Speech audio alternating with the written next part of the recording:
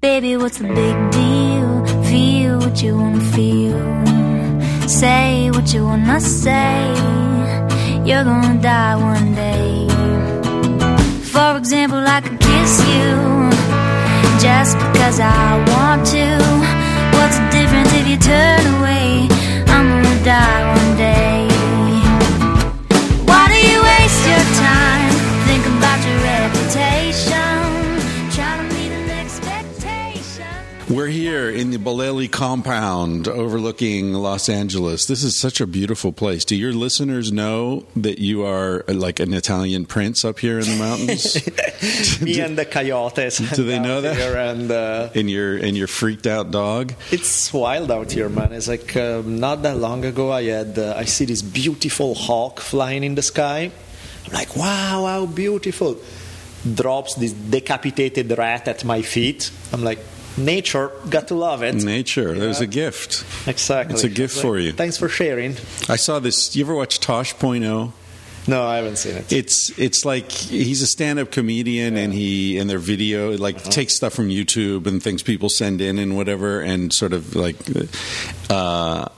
it's sometimes like really adolescent and stupid, and sometimes hilarious. Right. But there was one the other day that it was a video of this guy and his friend. I guess they'd caught a rat in their house, and they'd sort of like it'd become a pet. Right. But then they so they had it in a cage for a while, and then or maybe they didn't catch it. I don't know, because the video just starts with them releasing it into the wild. So maybe it was a pet rat, that they just decided set it free.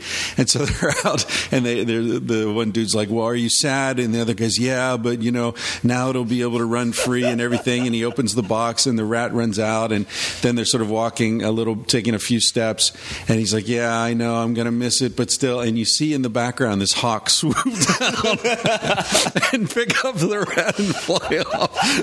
The rat didn't last 20 seconds in the wild, man. Thanks for lunch. I know. Sometimes I think that's what would happen if like people like you and me decided to go like live in the wild. Right. It'd be like, some cougar would see us and be like, "Hey, lunch." Do you need to get that, or it's done? Duncan's wash is done. Yeah. Is that the dryer or the washer? Dryer. No, we're good. You don't need to get it and fold it before it gets all crinkly? It's all fine. Oh, okay. But yeah, man, it's crazy out here. I see, not that long ago, I see right outside that door, like 2 feet out of my door, there was this huge coyote just hanging out and walk the perimeter of the house. And really? was just totally comfortable in my garden. And even when I went out, he started moving, and then I realized, shit, what am I doing? I'm like kind of making him go against the fence. I'm putting a wild animal with his back against the wall. That can't be smart.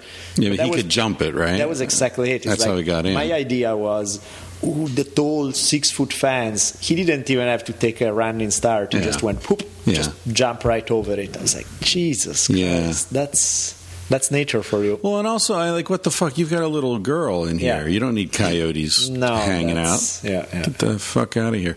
I was staying at this, talking about confronting animals, I was staying at this place in Guatemala many years ago. I was traveling. It was an amazing place. My God, it was near Tikal, a little south of Tikal. It doesn't exist anymore because of another horrible... The guy got caught up in a mess, and the Guatemalan military killed him and impaled his head on a stake in front of the house, which was real nice. It's always pleasant. Yeah, but this was 4 or 5 years before that all happened. Everything was great, and I had hepatitis. I got hepatitis in Tikal. Some people may have heard the story when the scorpion bit me and all that stuff happened. I told the story on the Risk podcast. If you're interested, it's on my website, chrisryanphd.com. I think it's still on the homepage. You can hear the story produced with insect sounds and everything. Anyway, the end of that story is that I end up with hepatitis, and I'm staying at this place that was owned by an American couple. It's this really interesting part of Guatemala where it's in terms of latitude, longitude, it's jungle, but it was high altitude. So it was sort of like ponderosa pine and cool at night and the air smelled beautiful, and they had taken over this chicken farm, and they'd converted the chicken coops into like little studios for travelers to stay in, and they'd built tree houses, and they had this pond that they designed like a stone-lined tub, so the pond, like there's a little waterfall that would come into this jacuzzi-sized tub. Damn. And then it was just such a sweet place. Heaven.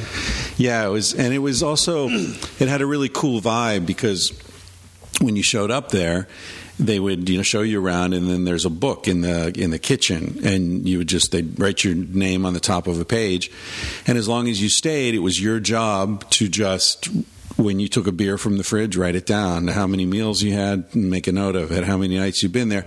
Then when you leave, you just go through, tally up your stuff, and put the money in a box. And if you ripped them off, you ripped them off. Nobody's looking over your shoulder. So I was there because I was sick. I was there for almost a month, and I got to know the people pretty well. And they had these two macaws. Do you know what macaws are? They're super colorful, and they're big. They're like the size of a fucking eagle. Yeah. They're red and blue and green, just beautiful birds. And they stayed around, but they were free. So they would go fly around through the jungle, and there was a volleyball court, and we'd be playing volleyball, and these macaws would come in and dive bomb you. Like, you'd be like going for a ball, and then suddenly, wah! And this thing would come down, and everybody would hit the deck, and like, oh my God. Why? Just because they were just bastards. Birds are mean. Yeah. I don't know if you've ever had a relationship with a bird, but they're mean little fuckers. Right. And they're dinosaurs, Right. So these things were just assholes, and they would just like strut around, and everybody would cower in fear and run and hide and stuff. And I was hanging out with the owner. His name was Michael Devine. And I was talking about like how those birds are beautiful, but they were dicks. Yeah. And he said, no, look, the thing about birds is, like many animals, you just have to one time show them that you're not afraid of them, and then that's it. Yeah. And then from then on, you'll have a peaceful relationship. Okay, well, that makes sense. So the next morning, I'm sitting at the big kitchen table, and there are probably 15 people there. And these birds, there was a screen door, and the bird would just grab the door, pull it open, walk in, and the door would close behind him, right? So we're all sitting there, and this bird walks in. And he's coming over, and everybody's like, oh, no, oh, my God. And they all, like, get up, and they're all, like, cowering against the walls. And I was like, no, Mike told me what to do. And so I just got up, and I went over to that bird, and I was like, get the fuck out of here, bird. I think I opened the door. I was like, get out of here. And this bird just looked at me and went straight for my feet. He was like, what? And then I was barefoot, and it went straight for my feet. And I was like, oh, my God. And I jumped up on the table. I'm, like, on the table, like, screaming like a fucking... Oh my God. And everybody laughed their asses off. The bird just completely dominated me. Maybe the show them you're not afraid didn't consist just in verbal cues. You had to punch him out or something. Although birds, you break their bones really quickly, because they have hollow bones. I don't know. So I don't know. I never did dominate that bird. That bird knew me. I was that bird's bitch. Bag dealer, I was a bird bitch. You have a strange issue with animals. I remember all the story about the monkey, your girlfriend from the monkey. Same kind of deal. Yeah. Now that you mention it, it's pretty much the same dynamic. Like, I'm going to show you who's boss, and it's not me, you're boss. Interesting story you got there. What happened to that dude? Why did they chop off his head? Oh God, it's a very strange story, actually. Yeah, he was American. His wife's American. They had adopted, I think, 3 Guatemalan kids, and they were just the sweetest people. I mean, you can imagine that's how they ran their guest house, honor system, And what happened was really strange. So I was there. This must have been late '89, maybe early '90. Mm-hmm. No, it would have been early 9. Oh, fuck, I don't remember. I've got a list. I traveled so much in those days that I have I need to look at my old passport stamps to figure out where I was. But anyway, it was strange because I had such a meaningful time there, and they really took care of me, and I got to know them well, and then. Okay, then I moved, I think, where was I? I was in San Francisco, or I don't remember where I was exactly, but there was people can Google this. There was an issue where a Harvard-trained lawyer had fallen in love with a Guatemalan rebel, and then he sort of disappeared.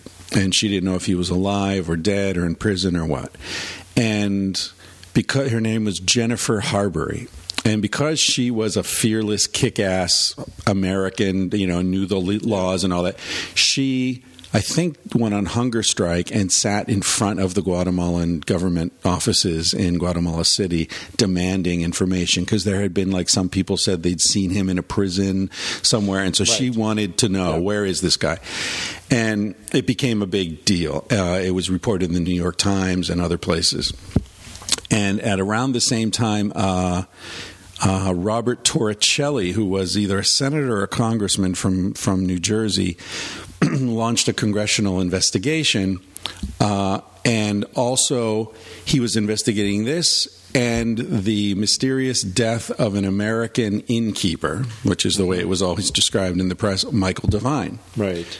And I was like, fuck, Michael Devine, that's Mike. Right. And so I wrote to Robert Torricelli. This is before the internet, right? So I wrote a letter to Torricelli's office saying, I knew this man. Can someone tell me what happened? Didn't get an answer. I wrote to the journalists at the New York Times and the Washington Post and trying to find out what had happened. Nobody ever answered me. And it really bothered me because I love this guy, and all I knew is that he was killed, and it seemed that his murder had been. What they were investigating was whether or not the people who killed him were on the CIA payroll, and because this was like Reagan. Most of the Guatemalan military was in. The whole thing. I mean, the whole Guatemalan government only existed CIA because the CIA. Deposed in the 1950s. Arbenz in 1954.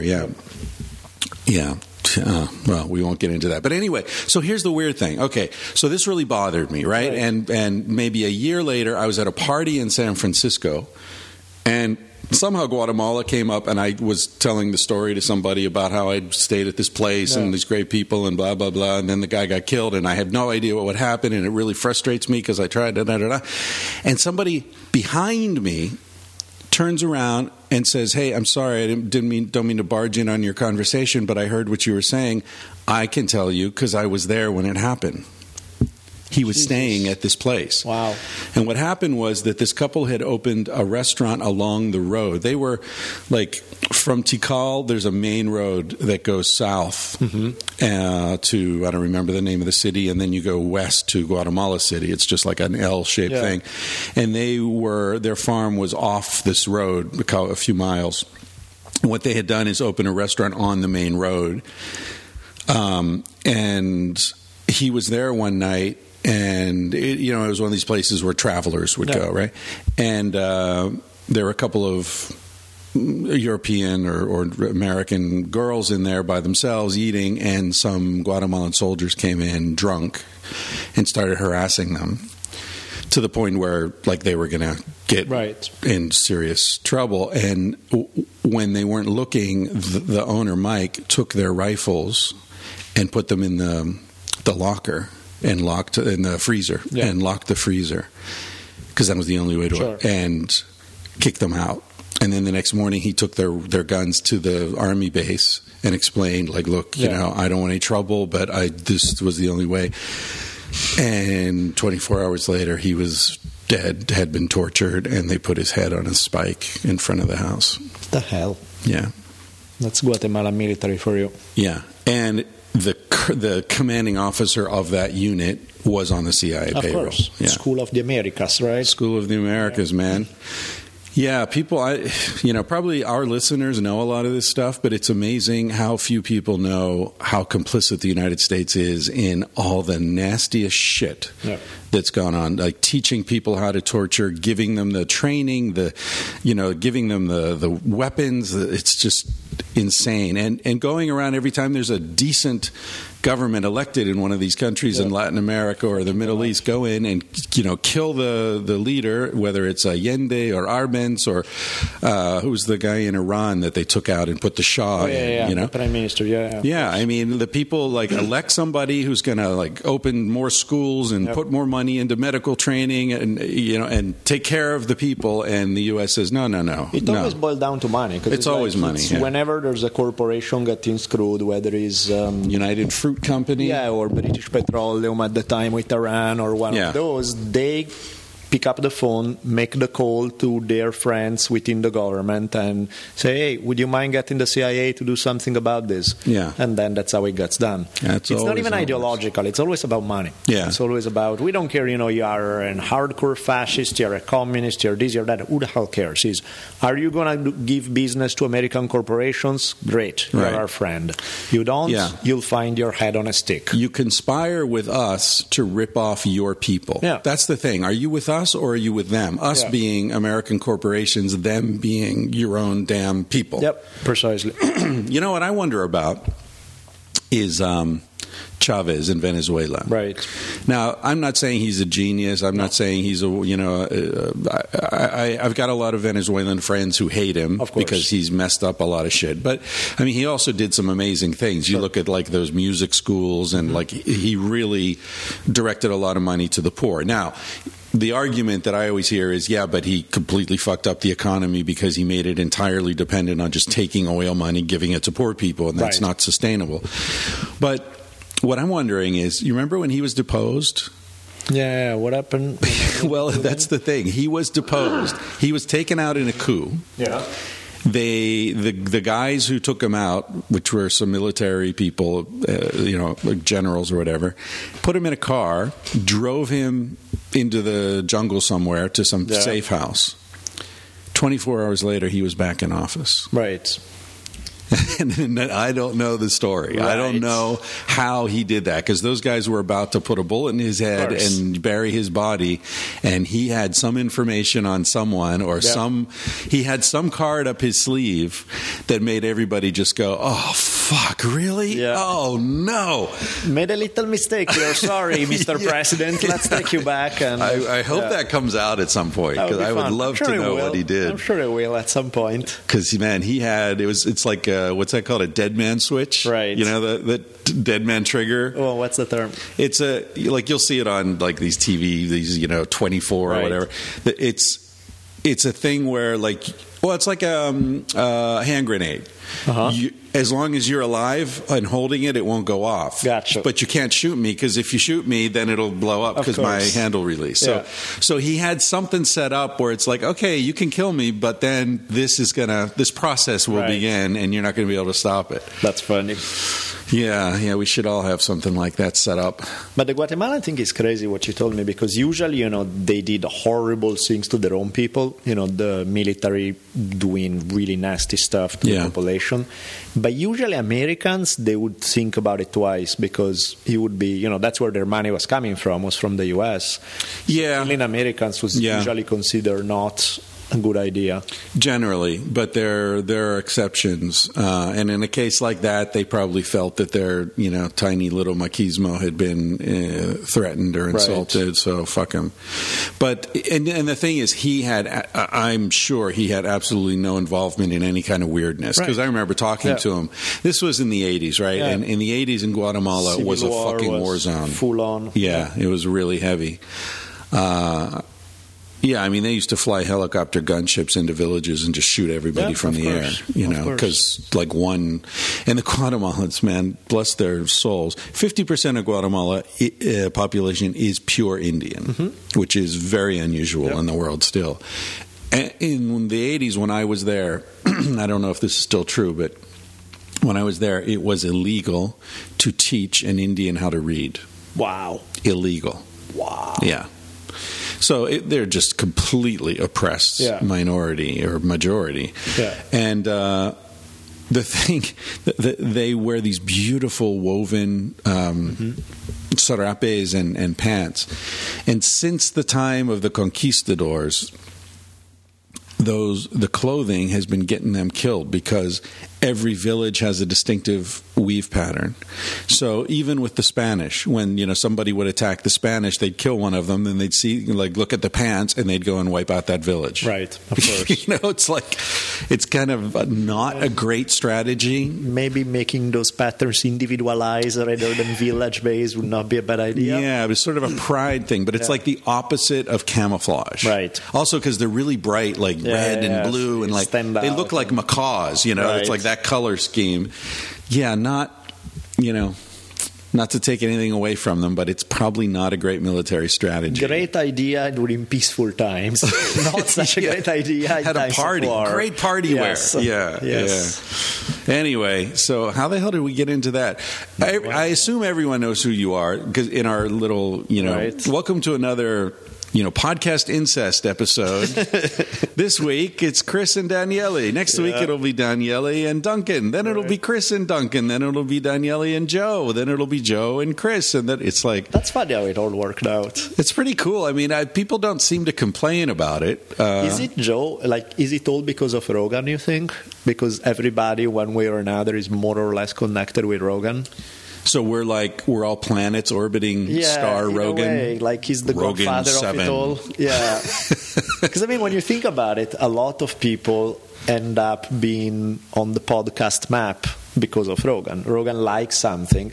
Joe say, hey, I really dig this idea or this book or this whatever. Right. Invite them over. Then somebody else listens to them. He's like, hey, that guy was cool. Right. If Joe had him, let me write him and stuff. Because when you think about it, every one of the, when I look at my guests, probably about 60% have been on Rogan before or something, 50 to 60.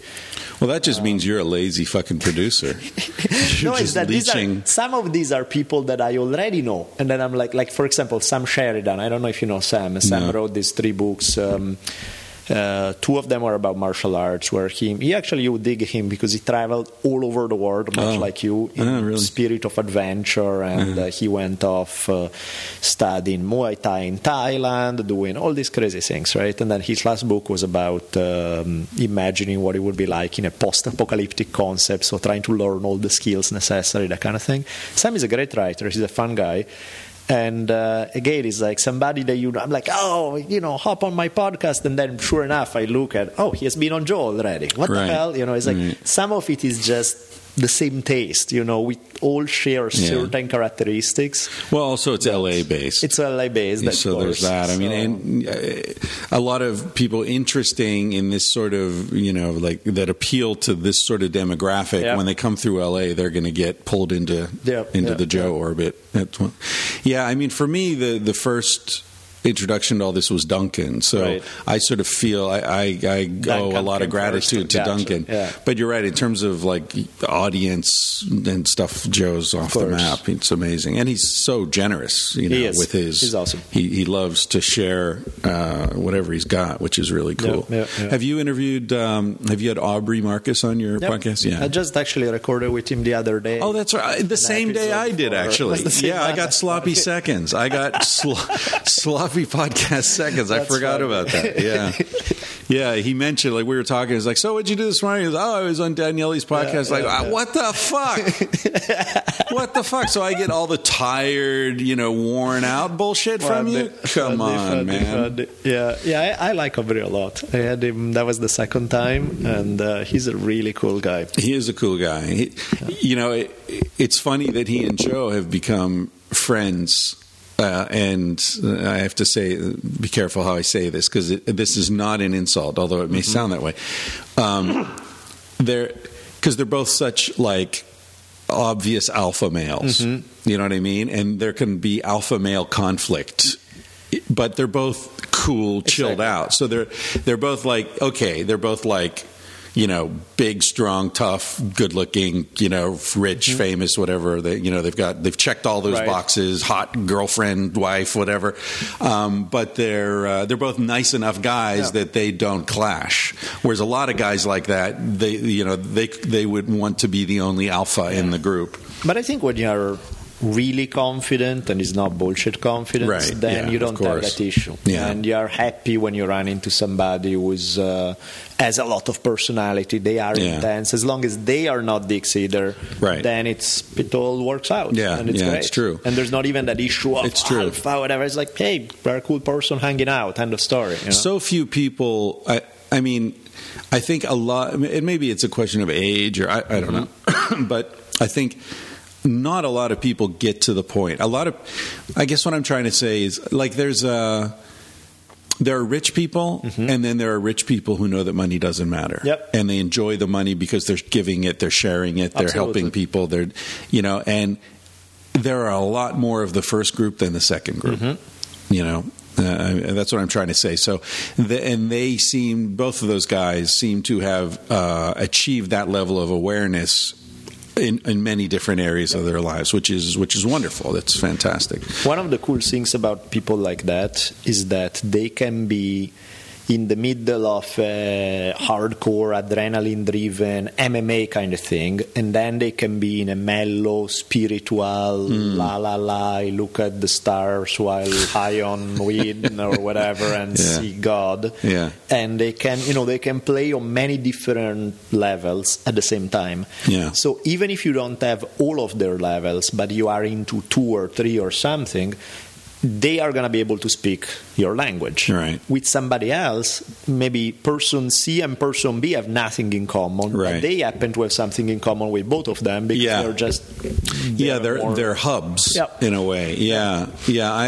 I'm sort of like that too. Not that I'm not comparing myself to them, but in Barcelona I used to have parties sometimes, and everybody at the party, the people always told me, like, dude, I meet people at your parties that I would never meet anywhere else. Of course. Because like 2 of my best friends in Barcelona were tattoo artists, and a lot of other friends were doctors, because Right. I was working with doctors. So like cool doctors, cool tattoo artists. One of them whom was a former Hell's Angel or something. Right.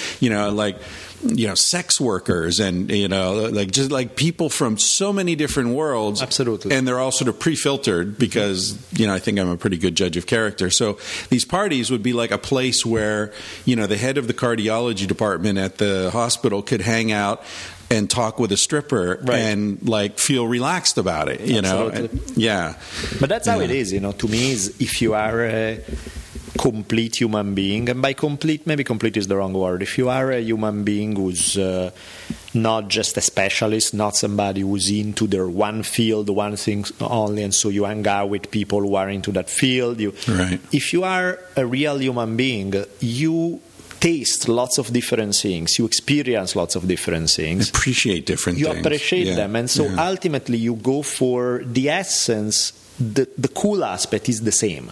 But it speaks many different languages, and you like to taste it in all these different languages. And the beautiful thing is that when you get people who are into their own little field, but they are really nice people, sometimes you can put them in the same room and show them that you don't have to be talking about the same stuff to get along. Somebody's coming, she's a stripper, and you are the cardiologist or whatever, and you do find out that there's the specifics of what you do are probably not going to be the same at all. You have nothing in common to talk about, but something else maybe. You both increase heart rates. That's for sure. And in some cases stop them in both cases. Exactly. It's a procedure. Yeah. Here's a funny story. Speaking of strippers. One of the reasons I knew a lot of strippers in Barcelona was this one buddy of mine knew the bouncer at this really nice strip club in Barcelona. And so we always used to get in for free. Right. I would never pay like whatever it was, 30 euros or something just to walk in the door, and then, 15 euro cocktails. But so we used to get in there for free, and so I'm in there one night. Is Voodoo. Voodoo's the guy. And actually, I interviewed him on this podcast. If people are interested, you can look in the archives and check out Voodoo. So Voodoo and I are in there, and I'm just standing there watching this incredibly gorgeous woman. I can still see her in my mind, right? Dancing on one of those individual floating stages. And someone taps me on the shoulder, and I turn around, and the Spanish guy says to me, "Are you Chris, you, Eris Chris? I was like, yeah. And he says, I'm Nacho. I'm your ex-girlfriend's boyfriend. And I'd never met him, right? And this is a woman I was with for 6 years, right? And I still was very close to her, but I just never met her new boyfriend. And I guess she was waiting; she wasn't comfortable yet, or whatever. And it's like he said, "I recognize you from the photos I've seen." And like, oh, well, funny to meet you here, man. That's a really funny way to meet your ex-girlfriend's new guy. And now they're married; they've got kids, and it's like. And we laughed and we're like, okay, look, this never happened, all right? Like sooner or later, like we'll have dinner and we'll pretend it's the first time we ever. Good to meet you. You look familiar. No, I don't. I mean, I didn't care. She's not my girlfriend anymore. You're the one who's got the issue.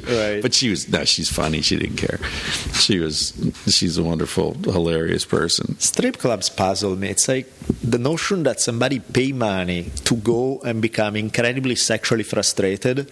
That's really way over my head. Well, see, that's a particular kind of strip club endemic to the United States. In Spain, it's a different scene. Like in Spain, prostitution's not legal, but it's not illegal. As an Italian, you'll understand that. Right? That's sort of the Latin approach to many things. Sure. You know, like what can you park here? Well, not really, but you usually won't get a ticket. Like, oh, thanks. But this place, there were rooms downstairs. There were private booths. So stripper is the advertising aspect of the other part of the business. Yeah, I think most or all of the strippers were also turning tricks. Right.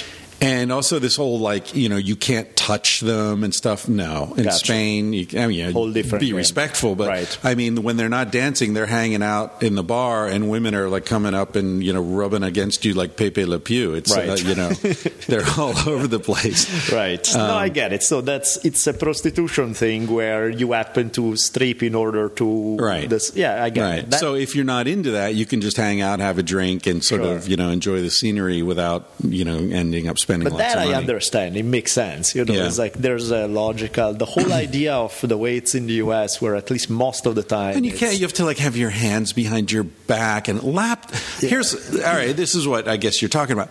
I don't get a lap dance. Right. Who the fuck is going to pay money to come in their jeans? Right. Like, what? Are you kidding me? I don't want to come in my jeans. I'll go home and jerk off. I'm not going to come in my jeans and pay you $100 to do it. Are you crazy?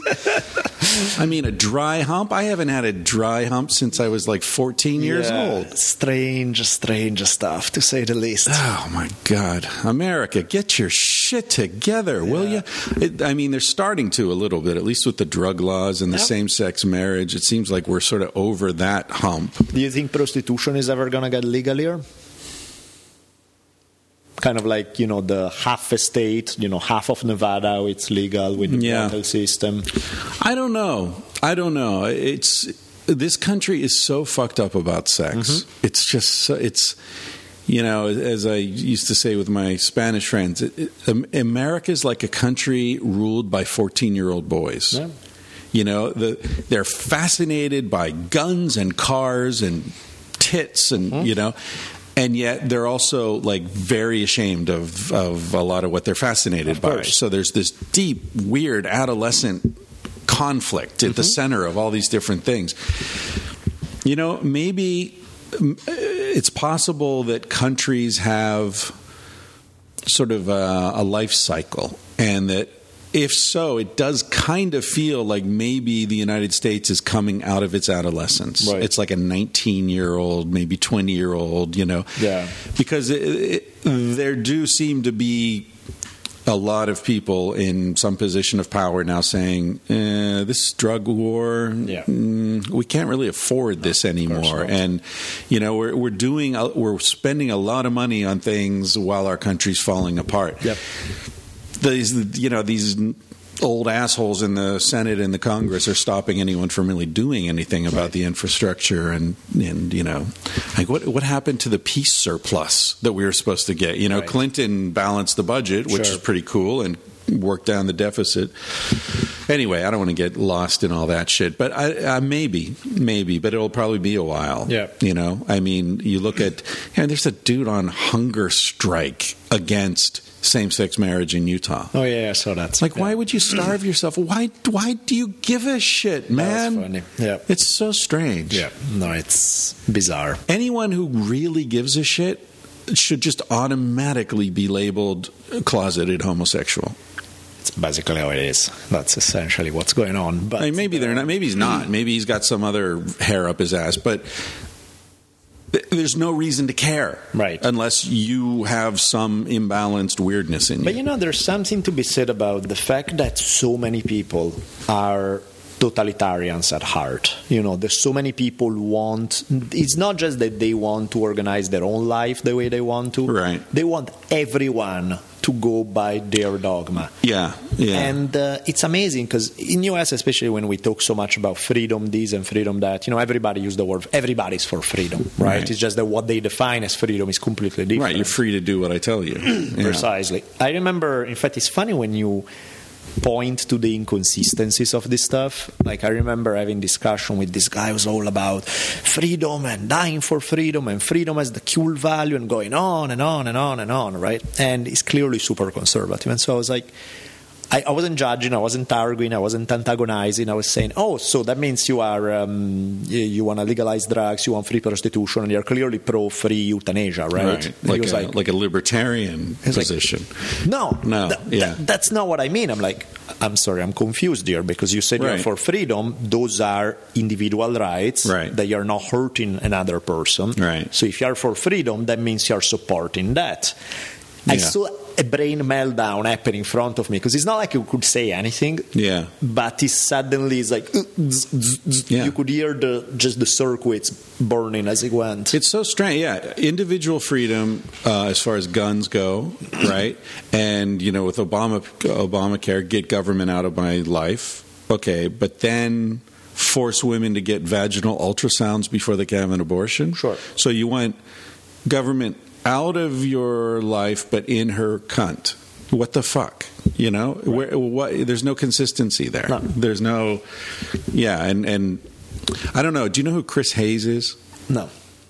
All right, Chris Hayes is this guy. He's a young intellectual who's got a news show on MSNBC, like with Rachel Maddow and all that stuff. And David Brooks from the New York Times recently wrote a column about legalization of marijuana, and he's against it. Right. And interestingly, his reasoning was that when he was in college, he smoked pot with some friends. Or in high school, maybe. Right. He smoked pot with friends, had a lot of laughs, funny, good time, and all that. But he grew out of it. He went to college. He discovered more mature pleasures like love and literature and science and blah, blah, blah. And, you know, which is interesting because some of the greatest scientists like Carl Sagan said that smoking marijuana gave them a greater insight into science and certainly into art and music and so on. But anyway, David Brooks, fuck David Brooks.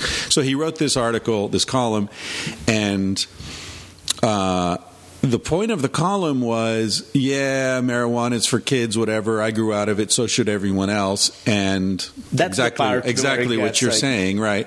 And by making marijuana legal, Colorado is creating, the phrase he used was a moral ecology in which it's more difficult for people to grow out of it, and therefore legalization is harming people because it's making it easier for them to waste their lives lying around smoking dope, right? That's because I can decide what wasting somebody's life means versus enjoying. It's like, right. Also, it completely ignores the repercussions of arresting people and putting them in jail and having a felony in their record, and they can't get student loans, and they can't vote, and they can't this, and they can't that. It completely ignores that entire aspect, right? That improves their life, clearly. Right, because he's a privileged white kid. Now, I don't know about where you were in that, but I smoked a lot of weed when I was in high school and college. Sure. But I went to a private, very expensive college, and there were no police busting down any dorm doors anywhere near there. If they did, Daddy would have been calling the chief of police. Yep.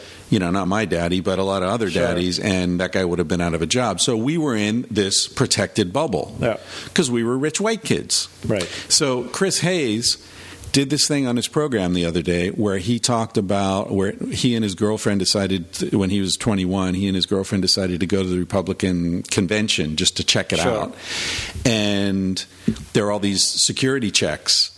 And when they got to the last security check, where they actually like opened your bag and not just x-rays, but and go through everything, he realized he had a bag of dope in his bag, in his backpack, in his glasses case. And the cop took it out, shook it, opened it, and immediately turned his back to Chris Hayes and his girlfriend. And two other cops came over. These are police, not security guards. And they're looking at it and they're talking. And after a few minutes, closed it, put it back in the bag, gave it back to him, said nothing.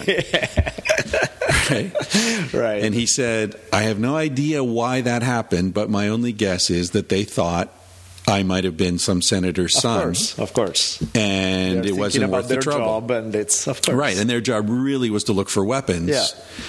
And so they decided it wasn't worth the trouble. He said, now, because I was a white kid with a tie and glasses, what if I had been a black kid with cornrows? No, you are done. I'd have been in jail. Yeah, big time. Yeah. That's how it is. And it's not just like, oh, you spend 30 days in jail. It's that derails your life. Of course. You're not going to college now. Of course. You're not getting a job. You're fucked.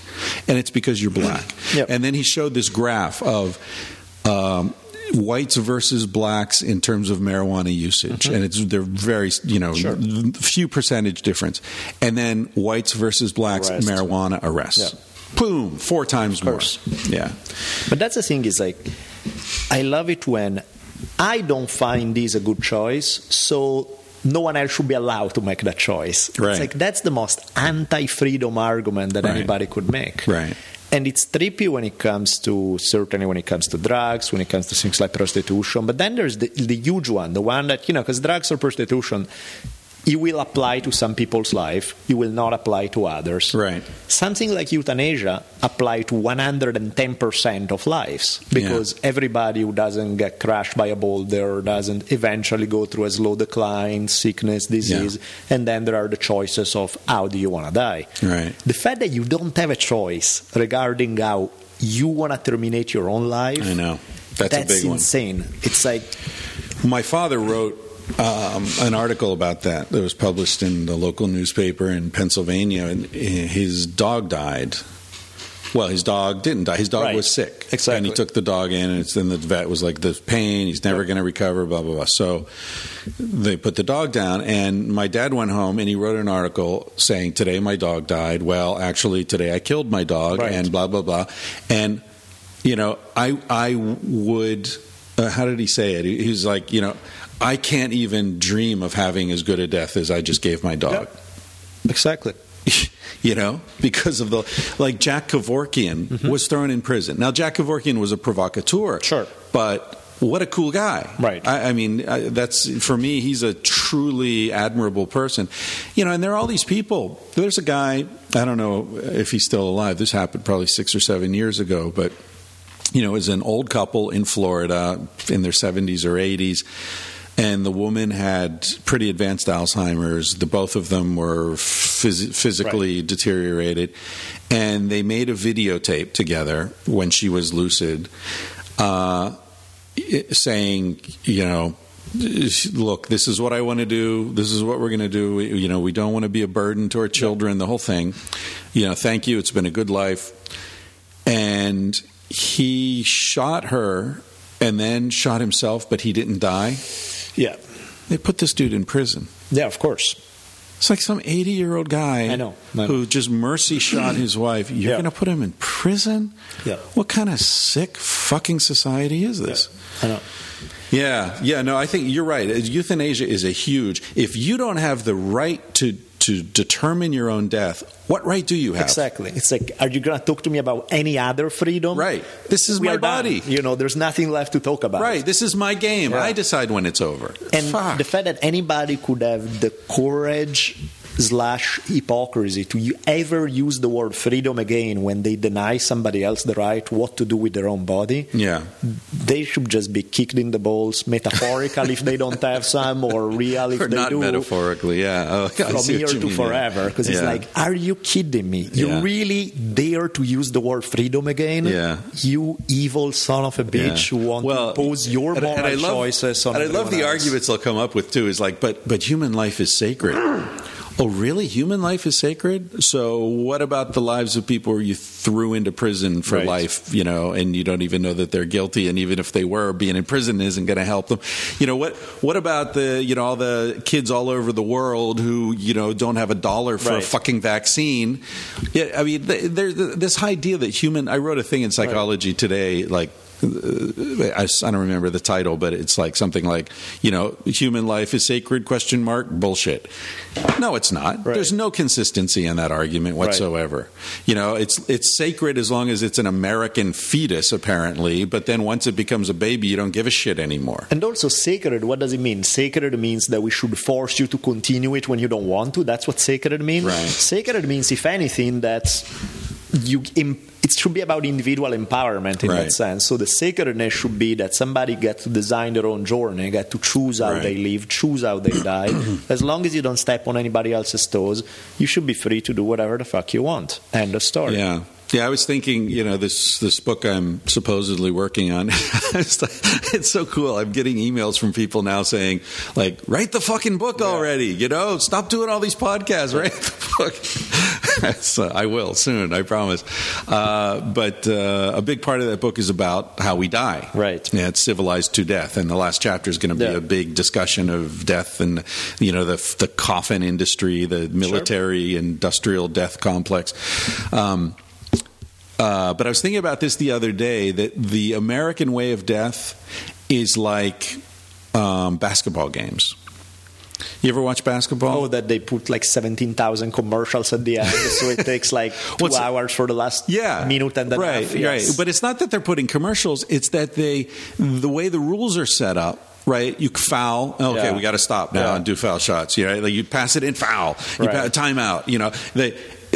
It's like, that takes all the excitement out of the game. The first, 9/10 of the game were a lot of fun, and there's rhythm and there's flow and all this, and then the end is just interruption. Why?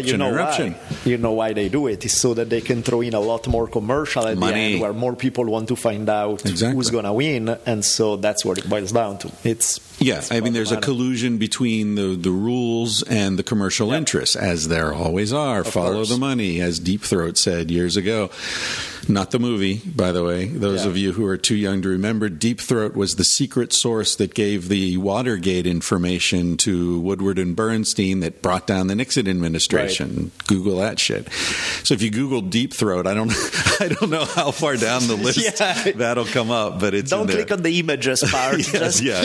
Go to the articles, not the videos. Put Deep Throat Nixon. I'm sure there would be some weird porn there, but not as much. But there is. There always is within a second. Yeah. What the hell was it? We were talking about the death thing, the basketball. So you're gonna the fact that in the US we have this thing about well, but it's the same thing, right? It's the same. I mean, the basketball metaphor really works because of what you say. That the reason for the interruptions has nothing to do with improving the quality of the game. Not in whatsoever. fact, it destroys the quality of the game, but people make money from it. Exactly. Same thing with American death industry. There are prolonging death is not prolonging life. No. Prolonging the process of dying does not prolong life. So, I hope I've got the courage to follow through with this, but, if somebody tells me you could live 3 months good quality life, or you could live a year, with all these chemicals and all this horrible shit, I sure as fuck hope I'm the guy who's going to say, give me 3 months and let me out of here. I do not want to die that way.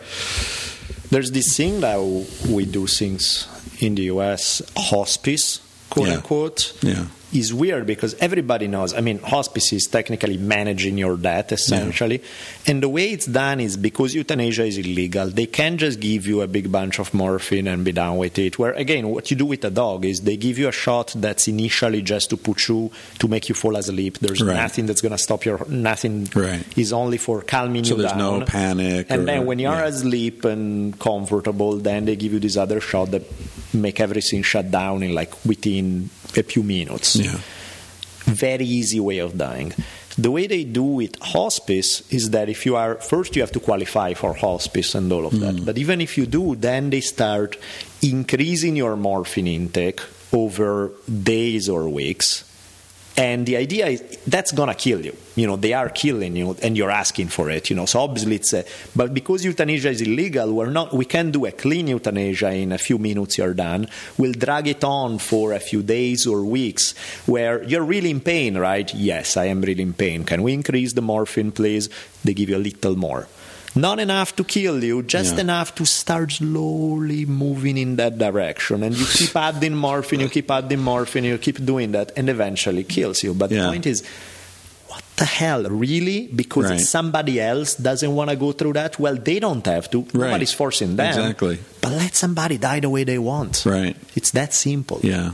And again, not in the cases, somebody didn't leave an advance directive, you don't know what's up, you get into a whole other issue because it's about making decision for somebody else's life. Right. Those get complicated. But the ones that are about your own life, why is there even an argument there? Yeah. It should be, it's your life, that's what you want, here you go, self-help kit, shoot up, done. Yeah. Yeah, well, there are some countries. I guess Oregon has legalized doctor-assisted euthanasia. Very strict, very, very strict. The conditions under you qualify, but you would qualify if you have some terminal disease, you're in horrible pain, all of that. But for example, if you have something like Alzheimer, you don't. Right. Because it's just that your quality of life sucks, but it's not in itself terminal anytime soon, so you wouldn't qualify. Yeah. Which also is bullshit. Yeah. Strange world. I think Switzerland has got some very liberal rules along those lines. And it's it's funny because so much of this is a first world problem. Because I was just in Mozambique a few weeks ago, where my wife worked as a physician for years, and you go to some place, whatever, Brazil, most of the world, right? Nobody's watching this stuff. It's only in America where everybody's looking over everybody's shoulder, and there's all these committees and blah blah blah blah. I mean, they're not paying any attention to the food supply apparently, and they don't notice all the radiation leaking into the rivers, but they're sure watching how the morphine use of physicians, and the explanation is so amazing that because we're so paranoid about drugs, morphine is this highly controlled substance, and they actually, this is in writing, this is U.S. medical policy. There are limits on the amount of morphine that can be prescribed to patients with terminal illnesses because they're trying to avoid addiction. Just like the dude is dying. You're going to be dead in 4 months, but we can't risk you getting addicted. That you'd be a drug addict, and that's bad. And also, no addiction. Just give me enough for a one-time shot, and I'm out in 10 minutes, and there's no issue of exactly. So, I'll be a dead addict. Okay, how about that? Yeah. Like, how is it in Mozambique? They don't the doctors, if it's whether it's legal or not, they can do whatever they want. Well, it's just that there's much less. Most people never see a doctor, right? So Casilda talks about when she was a young doctor in the countryside. Someone came to her with an issue.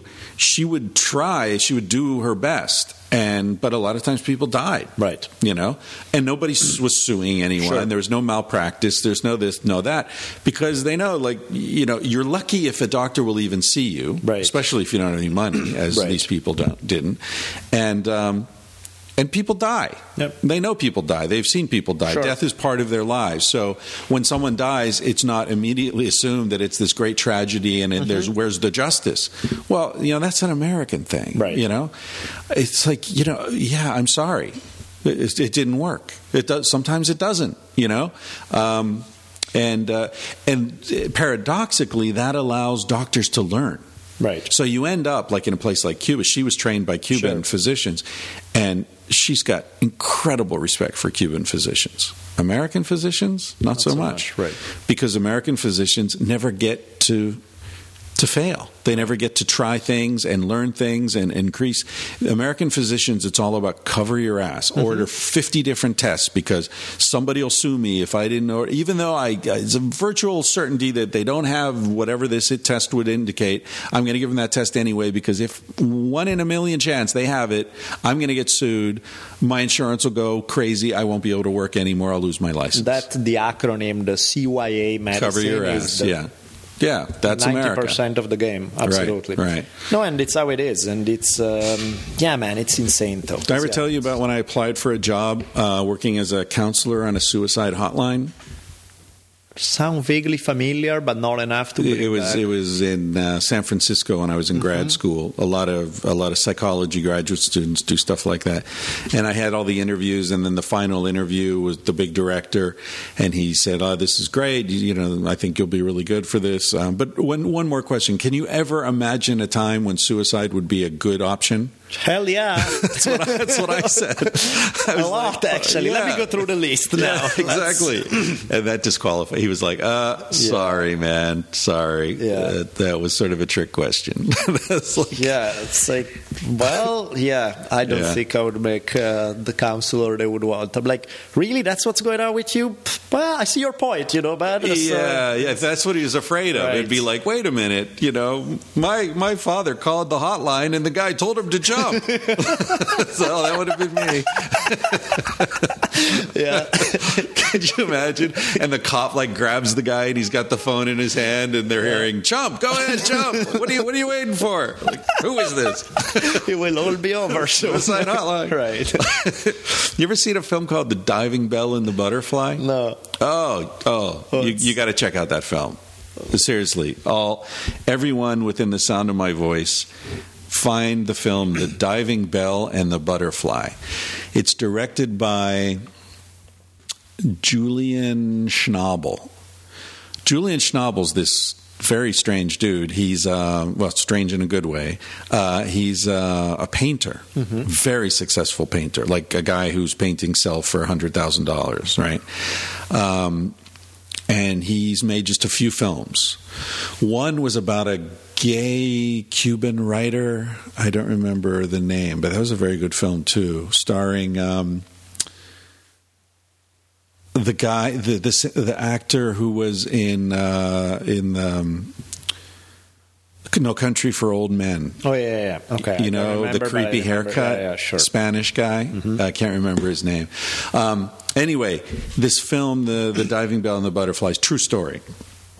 The editor of French Vogue magazine, 40 years old maybe, living the high life, right? Lots of beautiful women, right. Fancy car, nice house, yada, yada, yada.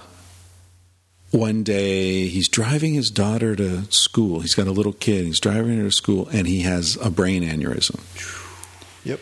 And next thing he knows, he's lying in a hospital, completely immobile, Yep. but aware. Yep. But people don't think he's aware. Of course. So he's lying there, and the way the film is done is just amazing. Now, what I want to say is, for people who are thinking, I don't want to see a depressing movie about some guy, blah, blah, blah. I agree. I hate movies like that. I don't want to go to a movie to be scared or to be sad. Life is scary and sad enough. I go to movies to wipe that shit away, exactly. right? Distract me from that shit. But trust me on this. This movie is so beautifully done. It's not the feeling you get from it isn't fear or sadness. So he's there, and he's just this observer of the people around him, and they're talking about him, and do you know he used to be this editor, and oh man, poor guy, and blah blah blah, and then he realizes that he can blink his left eye And a woman's the nurse is giving him a sponge bath, and he's like doing this thing, and she's like, "Oh, hey, come look at this. Something, he's having some weird reaction." And eventually they figure out, no, he's conscious. Right. And he gets this therapist who says, "Okay, you're conscious, right? Blink your eye twice if you hear me." And dun dun, right? Okay, wow. Okay, so then she figures out the most frequently used letters in the French alphabet, and like, okay, 1 blink is the most frequently, 2 blink is this. So they work out this system, and he talks to, and I think the first thing he says to her is like, "You're freaking gorgeous," or "You look like an angel, am I dead?" or something. He makes a joke with the first thing he can say with blinking his eye, right? So they develop this system, and he writes a book. He writes a memoir. She writes it. He blinks his eyes. Yeah. The day it's published, he died. Right. Wow. He lived to get that thing published, and then he went. It is such a beautiful film. Really, nice. I really highly recommend it. I know I recommend films all the time, but I saw Her the other night with Duncan. Mm-hmm. Didn't enjoy it. No. So a lot of people do. A lot of people think it's great. Her is the film where the guy falls in love with his computer program. Yeah, played by, well, the voice is Scarlett Johansson. Right. And look, Scarlett Johansson's got a lot of beautiful qualities. Her voice, is not the top one. I want to see her. Yeah. I don't want to hear her. Right. But, I was talking to Connor Habib yesterday, and Connor Habib's take on that film was, white people's problems of the future. Right. Like, does my computer really love me, or is she just saying that? Oh, who gives a shit? Yeah. Who gives a shit? Seemed like a perfect synthesis of that. Yeah. All right. Well, just based on the premise, before you even say you like it, you don't. The dude who falls in love with the computer program. I'm like, Jesus. Well, see, this brings us to Duncan's Oculus Rift and the future, and is, what's his name going to live forever? What's the singularity and all this shit? I mean, as I was saying to Connor, every time I hang out with Duncan and Joe, who I love them both, they're wonderful, wonderful guys, I feel like the turd in the punch bowl, right? Because they're all hopeful and, the future, this techno-utopian kind of vision, and I'm just like, I don't buy it. You don't see it. I don't buy it. Yeah. It's like, it's just more plastic in the ocean and fewer fish and coral reefs bleached out, and like, okay, great. You can... it's kind of funny. It's like the way culture seems to work, at least American culture, things get fashionable when they no longer exist in reality. Of course. American Indians, Like, it's funny. I was thinking the exact same example. Yeah, like, everyone's wearing buckskin, or, or even initially Buffalo Bill's Wild West show. Of course. Which was like the 1890s, or, You take it in the places where there are no more American Indians and everybody think it's cool. Right. In the places where there are American Indians, they want to shoot them down. Exactly. Exactly. No, that's how it is. I don't know. I'm kind of halfway between yours and Duncan and Joe's approach, because I see both. Mm-hmm. I think that what you're saying makes perfect sense to me, because ultimately there's something getting lost in technological utopias when there's the here and now that's getting horrendously fucked up in so many levels. It's just another way to distract us while they fuck up the planet, So there's that, which I agree 150% with. And at the same time, I think that sometimes crazy technological innovations can, in the hands of somebody who's a moron, they are going to produce more crap. In the hands of somebody who's brilliant, can be another way to come up with something cool. That, like, look at something like what we're doing right now. A few years ago, even just the technology for doing this was impossible. And one can argue, you would have more conversation with your neighbor instead, rather than listening, except that maybe your neighbor is an asshole and you live in a shitty village. And in that case, having the option of having the podcast that you can download and listen to some people that you do dig is a noble option. So I feel like just because that exists doesn't mean, can't you appreciate the progress of technology is all going better? No, it's not. But at the same time, I find it a mixed bag, at least. It's certainly a mixed bag, but for me, the mixture is like a rushing river is going in one direction, right, and there's some like waves that look like they're going the other direction, but they're not. Right. You know? So, yeah, I agree there. You know, we can always find individual things that are great, you know. Mix for you is 95.5 in this scenario. Well, it doesn't change the overall flow, because the overall flow is determined by power and money. Yeah. And power and money in the economic system that runs the world now is about turning Earth, nature, into plastic and carbon, and, agreed. You know, and that's that's what's chewing everything up. And so, you know, okay, we're gonna like have 3D holographic porn, and like, you know, we can hook up our fleshlight to our computer, which will feel like we're actually fucking Scarlett Johansson in 3D. Ow, that's amazing. But meanwhile, they're developing the tar sands in Canada, which are going to raise the, you know, sea level 300 feet all around the world, wiping out most of the island nations and plenty of the coastal cities. And it's like, who gives a fuck, man? Yeah. You know, you could have just jerked off with your hand 500 years ago, and it felt pretty much as good, and you didn't have all the silicon and plastic and electricity. So my feeling, you know, and this, you know my shtick well enough to know this, that, you know, my feeling is that the overall quality of life really has not improved one iota net for human beings ever since 50,000 years ago. Right. And a lot of, you know, half-educated nitwits are going to say, oh, but wait a minute, you know, people were dying from tuberculosis and, you know, cancer and tuberculosis didn't exist 50,000 years ago, right? If you really dig into this stuff, what you find is that most of the major killers of human beings did not exist before agriculture, whether it's heart disease or diabetes or tuberculosis or, you know, most kinds of cancer and so on. So it's a moot point to say, now we've got medicine. Oh, fuck, we didn't need medicine. Of course. Right? Now, that's not to say people didn't die, but how did they die? Generally, they died pretty quickly. Right? They died without a lot of suffering.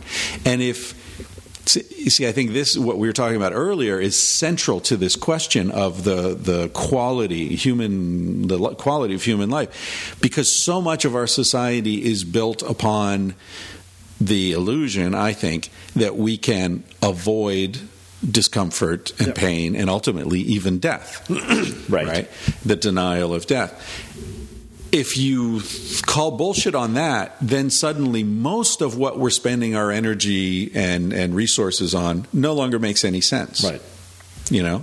Because ultimately you're not going to succeed in what this whole thing is oriented toward. Of course. What do you see as what's your take on the future? Kind of gloom and doom, because that's exactly where the river is going, and is this race towards self-destruction and planetary destruction. Do you see any... Yeah, I'm a tragic optimist. Yeah, I am too, but in which way, I guess? What do you think? Well, I wrote an article for a German magazine last year. They asked me to write about the future of sex.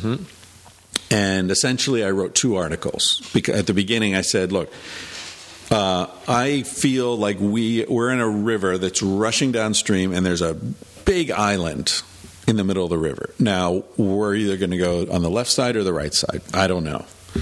But here's how I see the two channels, right? One channel is that this system that to me seems unsustainable is somehow sustainable. It somehow keeps, you know, because people always say, you know, we ran out of whale blubber and we discovered oil. You know, so we'll run out of oil, or we'll find that oil's no longer sustainable, and we'll finally develop solar and geothermal and yada yada yada. True, but probably too late. Oh, well, not probably, definitely too late, because we already know that the greenhouse effect, that, you know, and the global warming and all the stuff that's already happening is going to happen for several hundred years, even if we stop today. Right. But anyway, let's say they figure some shit out and they figure out a way to suck up the carbon in the atmosphere or do whatever, and it continues. If it continues, what I see is ever more isolation because these technologies that we're using right now, that, as you say, separate us from our neighbor but connect us to strangers on the other side of the world, these technologies continue to develop. And in terms of sexuality, all these technologies are initially funded by sex. Sure. Whether it's, photography, there's VCR, all those things. There's a book called The Erotic Engine that really lays this out. So I essentially, what I see is that, we're all going to be screwing Scarlett Johansson, 3D, holographic, whatever. Which, on one level, there are positives to that. Rape, it will be far less prevalent. Of course. There will be far less sexual frustration, probably, but there will be greater levels of isolation and loneliness and, the stress-related illnesses that come with that. But that's where we're going, right? You look at our food. Yeah. It's all like, it's less and less real and safer in some ways, but far less nutritious. So that seems to be the trajectory.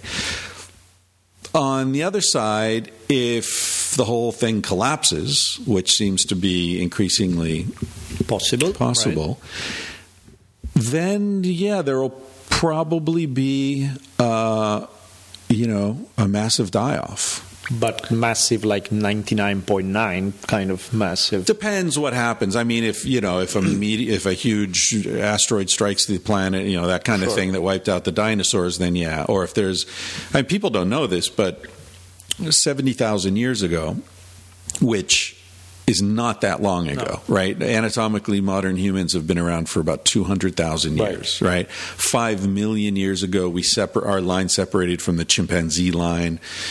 Dinosaurs were 200 million years ago or something, like a long fucking time. So if you start to look at not even geological time, but just like life, evolutionary timeline, 70,000 years is yesterday. Yeah. 70,000 years ago, there was a massive volcanic eruption called the Toba eruption, and I've been to the lake formed in the crater in Sumatra, amazing place. That volcanic eruption covered the earth in ash. In most of Asia, the ash layer in the soil is, I don't remember if it's over a foot deep or 4 to 5 inches, but it's heavy, massive. Yeah. The entire planet was thrust into a global winter. There was a huge species die-off, including our ancestors, apparently, who had already left Africa, but then got wiped out wherever they were. And, then the only ones left were back in Africa. So then there was a second migration out about 40,000 years ago. How did anybody survive it? Well, probably in Africa they survived because they were far enough away that by the time the ash cloud got around the earth to Africa, it had already dissipated enough that it wasn't as huge. Gotcha. And also the temperature drops. If you're in a tropical zone, the temperature drop, big deal. Right. Probably wasn't as massive, or it didn't put you into another ice age, right? It triggered ice ages and shit. So anyway, stuff like that happens regularly on this planet. So there could just be a belch. It could have nothing to do with all the fucked up shit that we're doing with Fukushima and all the rest of it. It could just be an earthly fart, and boom, we're all wiped out, or 99% of us. If that happens, to me, see, this is how fucked up I am. That's a best case scenario. Right? So that happens. There are 4 or 5 million people left on the planet, and they look at the way it was going and somehow say, let's not do that again. 4 or 5 million seems super optimistic because the thing is, it's different when some bad shit happened when everybody on Earth was used to living off the land. Is one thing. Right. Some bad shit happened today. Let's say no meteor, no whatever. Just say that the overall between radiation or the quality of water has gone down to crap.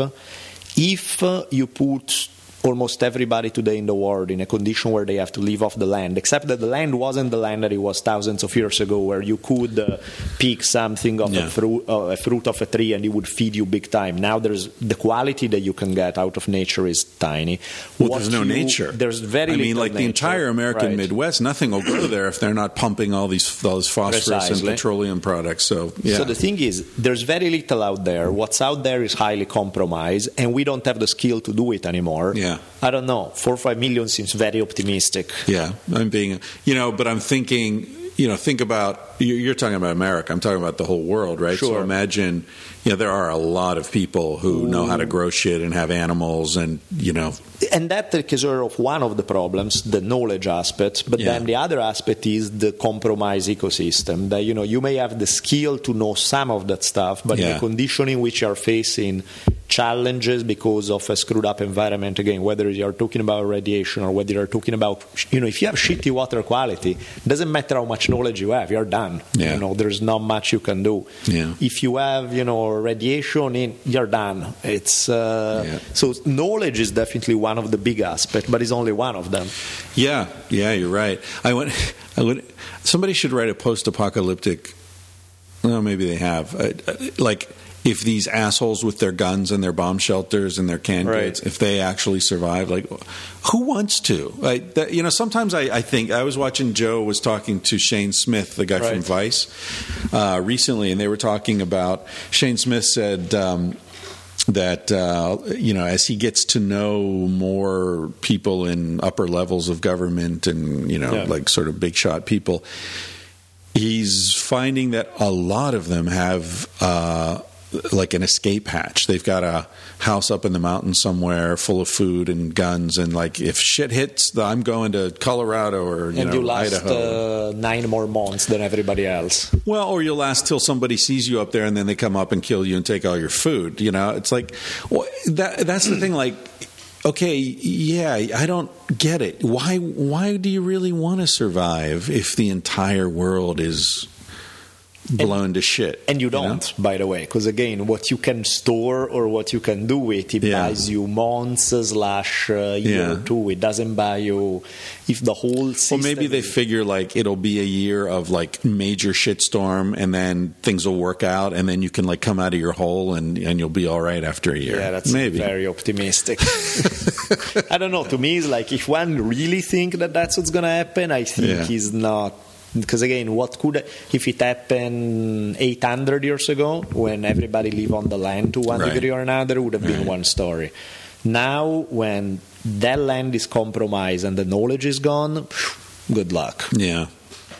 Well, I know what I'm doing. When the end comes, I'm going to hightail it up here to the Bolelli compound, because this will be the place to be. You've got all these beautiful trees. Do you have any animals? Do you have any goats or anything? No goats, sadly, but we can work on it. Well, it's a funny thing, but when I met Casilda, I sort of thought wow, okay, so now I've got my post-apocalyptic get out of jail free card, because she's a doctor, she's worked with nothing, we walk through any park and she'll go, oh look, you can use that cures diabetes, and oh look, this is really good for infections, and you can see that one there, those leaves are good for this. She just knows all this shit from growing up with it, even though that's Africa and we're in New York or whatever, the plants are similar enough that she recognizes the properties. So that's cool. And the other cool thing is that she's completely comfortable killing animals. Right.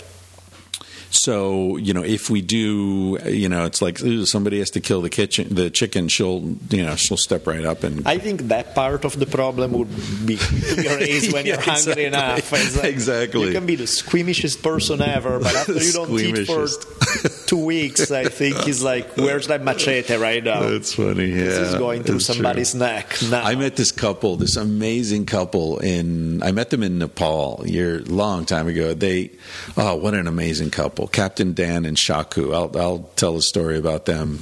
Bonus content, Captain Dan and Shaku. I'll talk about them sometime.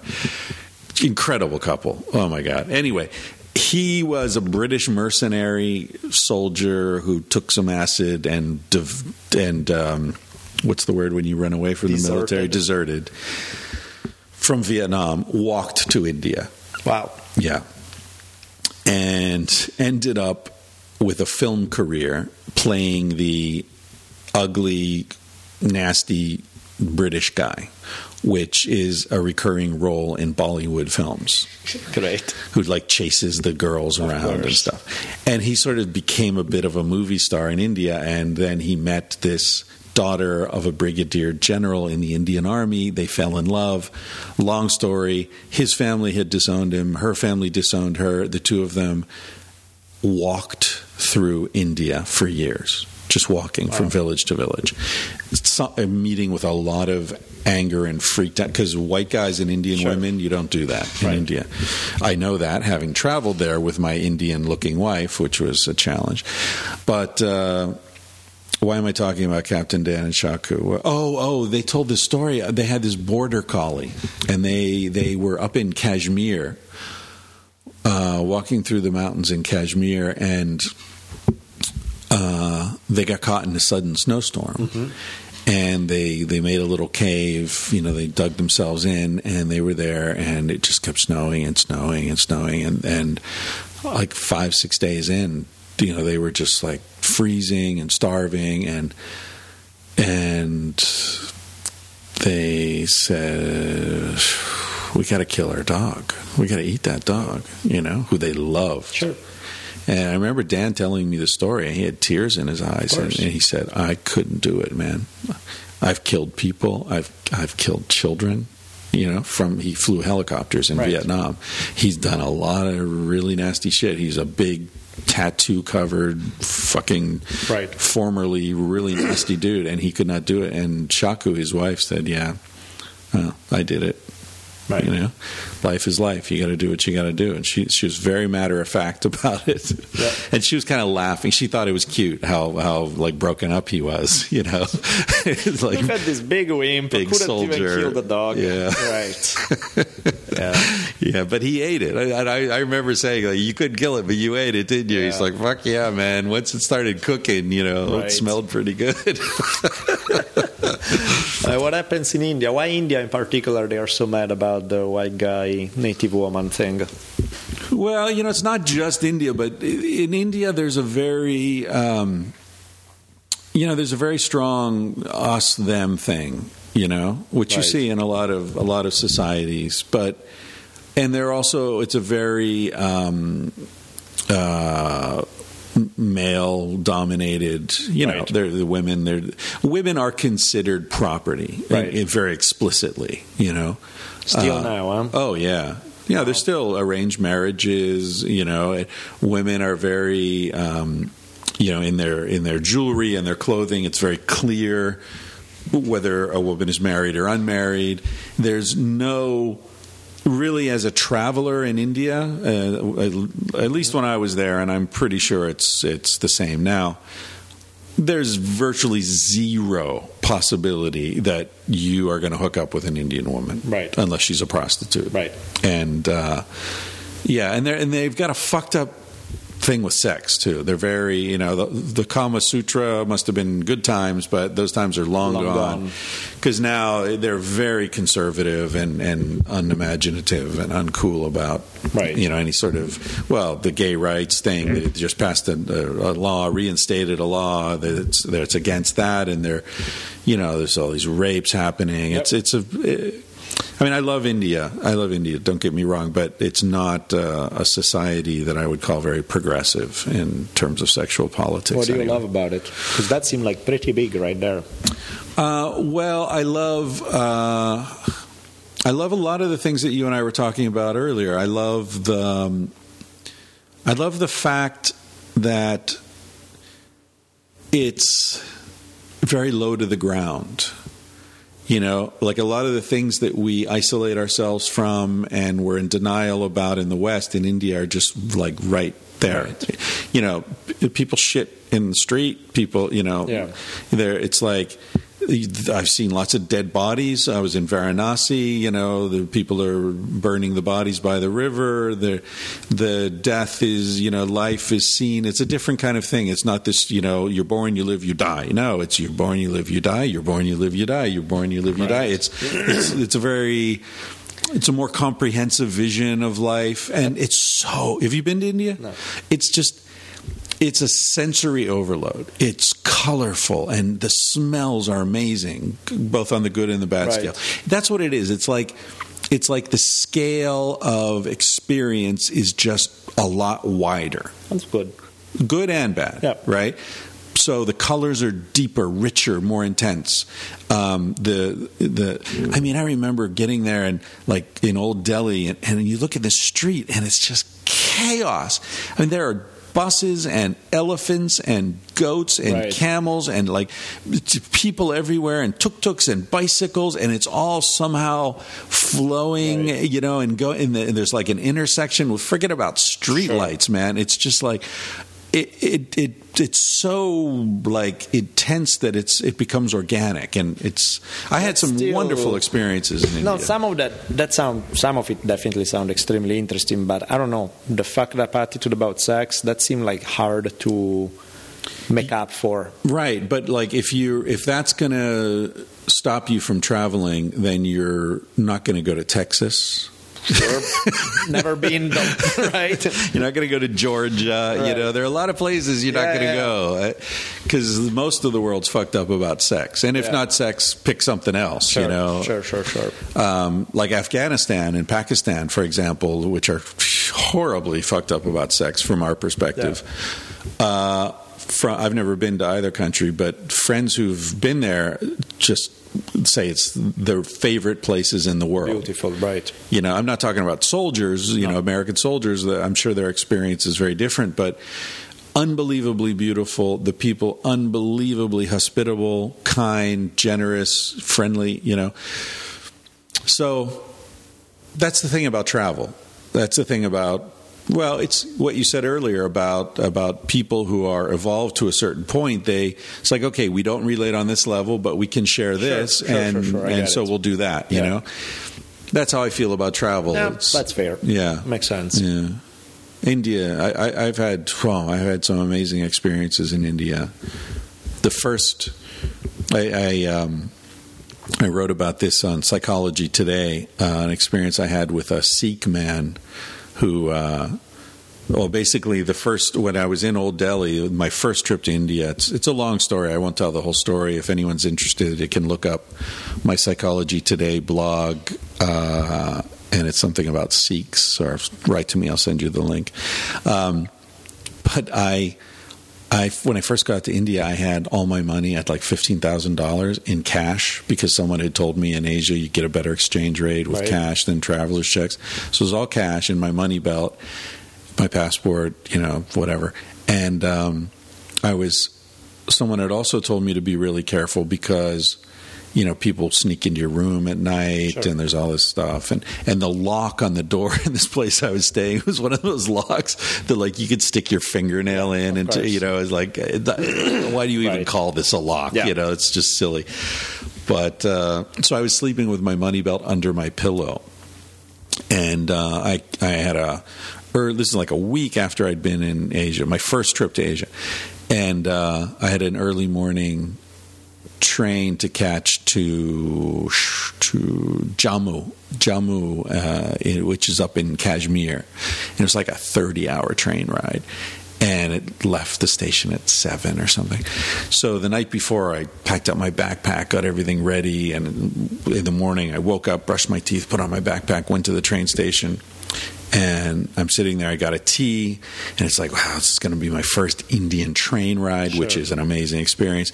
And it's hot already at 6:30 in the morning, and this bead of sweat goes down my spine, and I sort of reach back and touch it. And where's my money belt? Right. Fuck. I left it under the pillow. Right. I checked out of a fucking hotel, left all my money and my passport under the pillow a week into my round the world Chris's big adventure trip. Oh, fuck, man. So I ran back to the the hotel with this backpack, and also stupidly, like they say, generals always prepare for the last war. I packed as if I were going to Alaska, because that's the only place I'd really traveled before. Good idea. So I had a tent and a backpack. I was nice. like that's not how you travel in India. Like you're not going to set up your tent in India. Forget about it. So anyways, I ran back with this like 70-pound pack on my back, and the owner was at the desk. Where he was Sikh and he was wearing a turban. They never cut their hair and they sort of pulled their beards up into it. And I ran past him. What's happening? Oh, I have to go. I ran upstairs, bang on the door, and there was someone in there. And they were speaking Hindi. Yeah. They wouldn't open the door. So I went back down, and the guy's like, "What's going on?" I said, "I left something in the room." And he said, "What did you leave?" I said, "I left some important papers." What papers? My passport. He said, "Oh my God, you left your passport. That's terrible. Anything else?" I says, "Yeah, I left some money." "How much money?" And at this point, it's like, why am I getting all these questions? Right? And he's really looking in my eyes. He's looking deeply. He's searching in my eyes, right? And of course, I'm like really agitated. Sure. I'm sweating. I'm freaking out. Like, I'm panicked. But luckily, I was centered enough that I noticed, like, something's going on with this guy, right? And, I've been in, as you have, and we all have, if you live long enough, you find yourself in a lot of fucked up situations where, in my case, my strategy is when I'm really that bad, when I'm in that bad a spot, I don't try to hide. I just like give it up. Be honest. No. Be honest, and maybe the universe will help you. So I just said, "Look, man, I left all my money there, $14,000, everything." And he reached under the table and he handed me my money belt, and I opened it and I looked. I didn't count the money, but there was a big stack of hundreds. It looked right. He said, "The boy who cleans your room found this and gave it to me. He earns $8 a month." He said, "That's enough money to buy this hotel and 3 more." Right.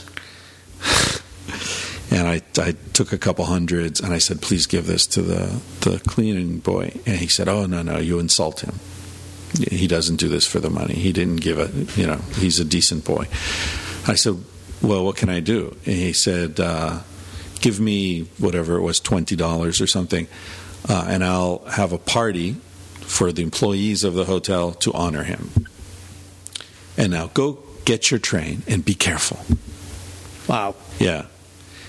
And I went, because I didn't have time. I'm sure I thanked him, and I ran back to the station, got the train, found my place, sat on the train starts pulling away, and only like a couple hours later, or maybe, who knows, maybe a couple years later, did I realize how important that guy was. Yeah, of course. Because that man, if he had kept the money, there's nothing I could have done. No. You don't call the cops and say, especially in India, like, well, no, he didn't actually steal. I don't really know. I left it, and I don't know where it would be, but I have an inkling that he may have it. And I'm American. I've got my rights. Yeah. I've got my rights. Yeah, that's not going to work. No. Yeah. So I would have been like a week into my first, Chris the Adventurer trip, I'd be calling my mother. By the way, while you are commenting about, you guys need to do this and that, you should also mention, but by the way, since we're talking and being friendly, your women are really hot. That would help. With the police? Yeah, that would certainly help them search for you and help you out. Exactly. That would... Yeah, officer, maybe, I don't know if you can find my money, but could you hook me up with your daughter? Exactly. That would take care of business right there. Yeah, but that guy, that was a crossroads, and that guy's decision, ultimately led to me. I spent 2 years in Asia on that money, as opposed to, calling my mother and asking for a ticket home and living in their basement while everyone in the world laughed at me. Yeah. Did you hear what happened with Chris? Yeah. How was your trip, Chris? You're back already. Great. Wow. Oh, man. Life's funny, huh? Wild indeed. Have you been to Asia? No. Thinking about it. No, I haven't. I've been through Latin American countries, Europe, Northern Africa. That's about it. Have any wild adventures in Latin America? Yeah. Yeah.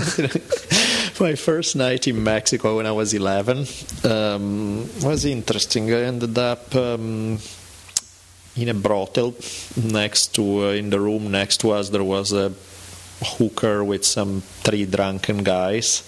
You know, in the tourist guide it said, it basically said it's a cheap enough place to be, cheap enough place. Well, it wasn't exactly a formal brothel, but basically that's what it served as. And, so Lonely Planet led you into a brothel? Yeah, basically. And I remember, clearly nobody was sleeping. Everybody was like, fuck, first night, you arrive, your flight lands late, so you go to the place, you get there, they're just waiting for the sun to come up to say.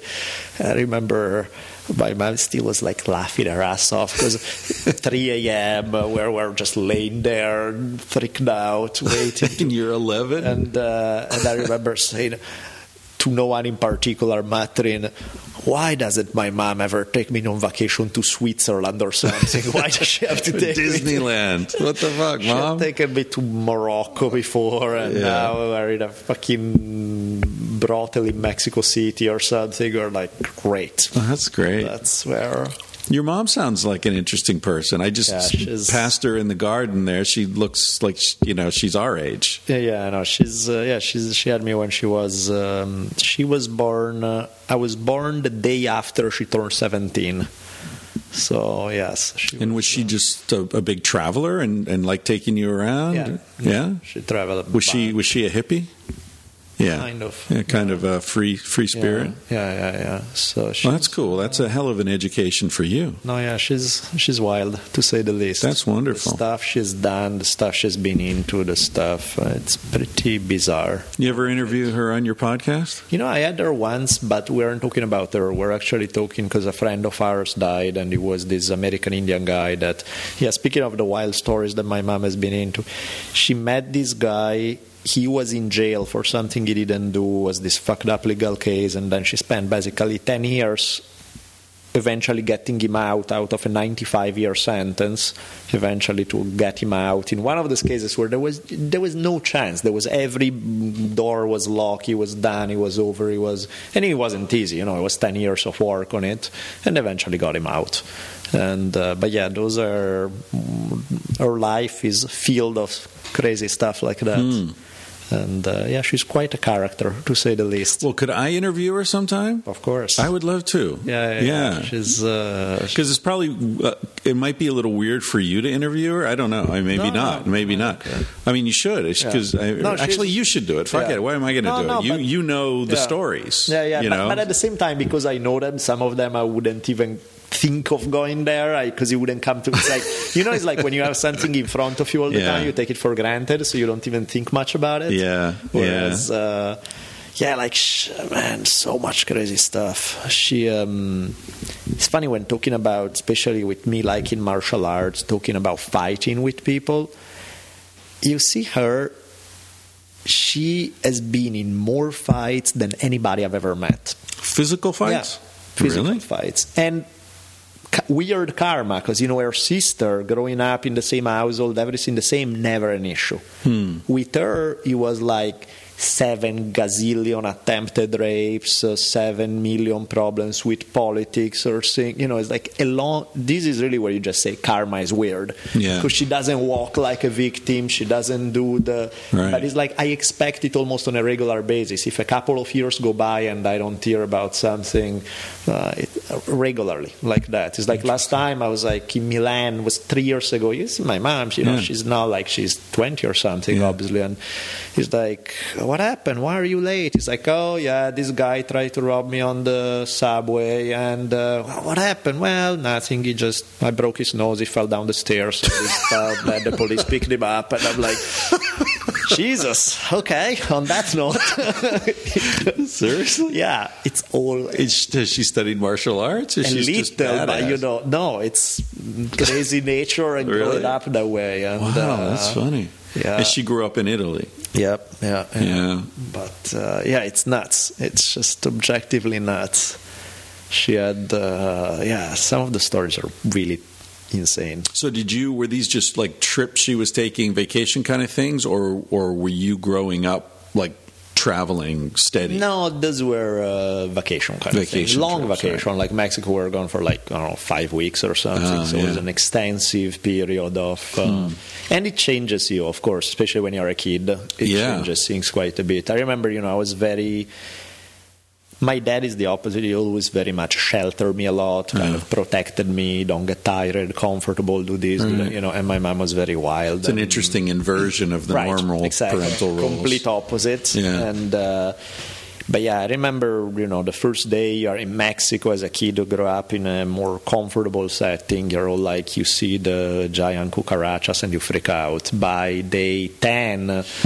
you don't give a fuck about anything. You're used to it. Yeah, nothing disturb you anymore, and it really changes the perspective quite a bit right there. Yeah, I think that's an invaluable lesson. That not just about cucarachas, but in general, this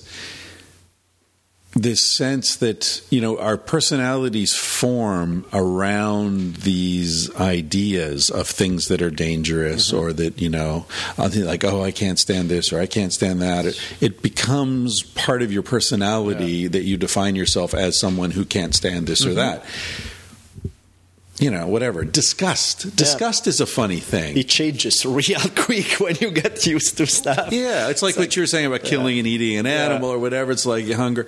But yeah, I mean, I learned. I was much older than you before I actually, tried when I went somewhere that different. But yeah, I can remember that feeling of like all this shit that I thought was really scary or disgusted me or blah blah blah. Like, yeah, you're right. Like and a part of it is just you see other people who don't give a shit about it. Yeah, exactly. like shit in India, like people shitting along the street. I remember walking down the street in a village, this beautiful village called Pushkar, and I was high because I had a Bang Lassi. It's this stuff you drink, and I'm walking along, and there's this old lady taking a dump by the side of the road, and she's looking right in my eye. She's no shame. Right. At all. And as I walk by, she reaches out and asks me for some money. And it's like, you're begging while you shit. Yeah. And I'm just walking along stoned, laughing my ass off. Right. And then I saw this cow that was walking toward me. And it's just sort of, doing its cow thing. And I was high enough that in that moment, India made sense to me. Right. For the first time. Of course. It had been irritating the fuck out of me for about 6 weeks. Yeah. Just driving me nuts to the point where I was seriously thinking about just getting out of there, fly somewhere else. And in that moment, the woman shitting, asking for money, smiling, the cow is like, oh, I get it. I get it. Wow. Okay. And from that moment on, my whole experience there was different. Yeah, because otherwise you spend the entire time stressing out and you can't. You're resisting. You can't resist. No, you need to either, because, you're in the wrong place. You need to get out if you can deal with it, or you relax and go with it. But I don't know. I remember like little things like being Mexican buses are an interesting way of traveling, definitely. And I remember in one of them there was like a nest of, or it's not a nest, a hive, I guess, of wasps in there. And no wasp, wasp where you can count like black stripe yellow, black yellow, they are like big, 2 inches long or something. Like hummingbirds. And it's so fucking hot, and you've been on this bus for 8 hours, and you are, I remember one thing just landed on my ear, and my mom was like curious how I would react, and I remember, because you're sweating like crazy, you're so tired, I didn't even turn, I didn't move, I just raised my hand to my ear, crumpled it in my hand, and I was like, how do we sleep now? It's like, just but I was like, damn, things have changed in just a couple of weeks. Right. Because it's like, I definitely wasn't that way 2 weeks before. Yeah.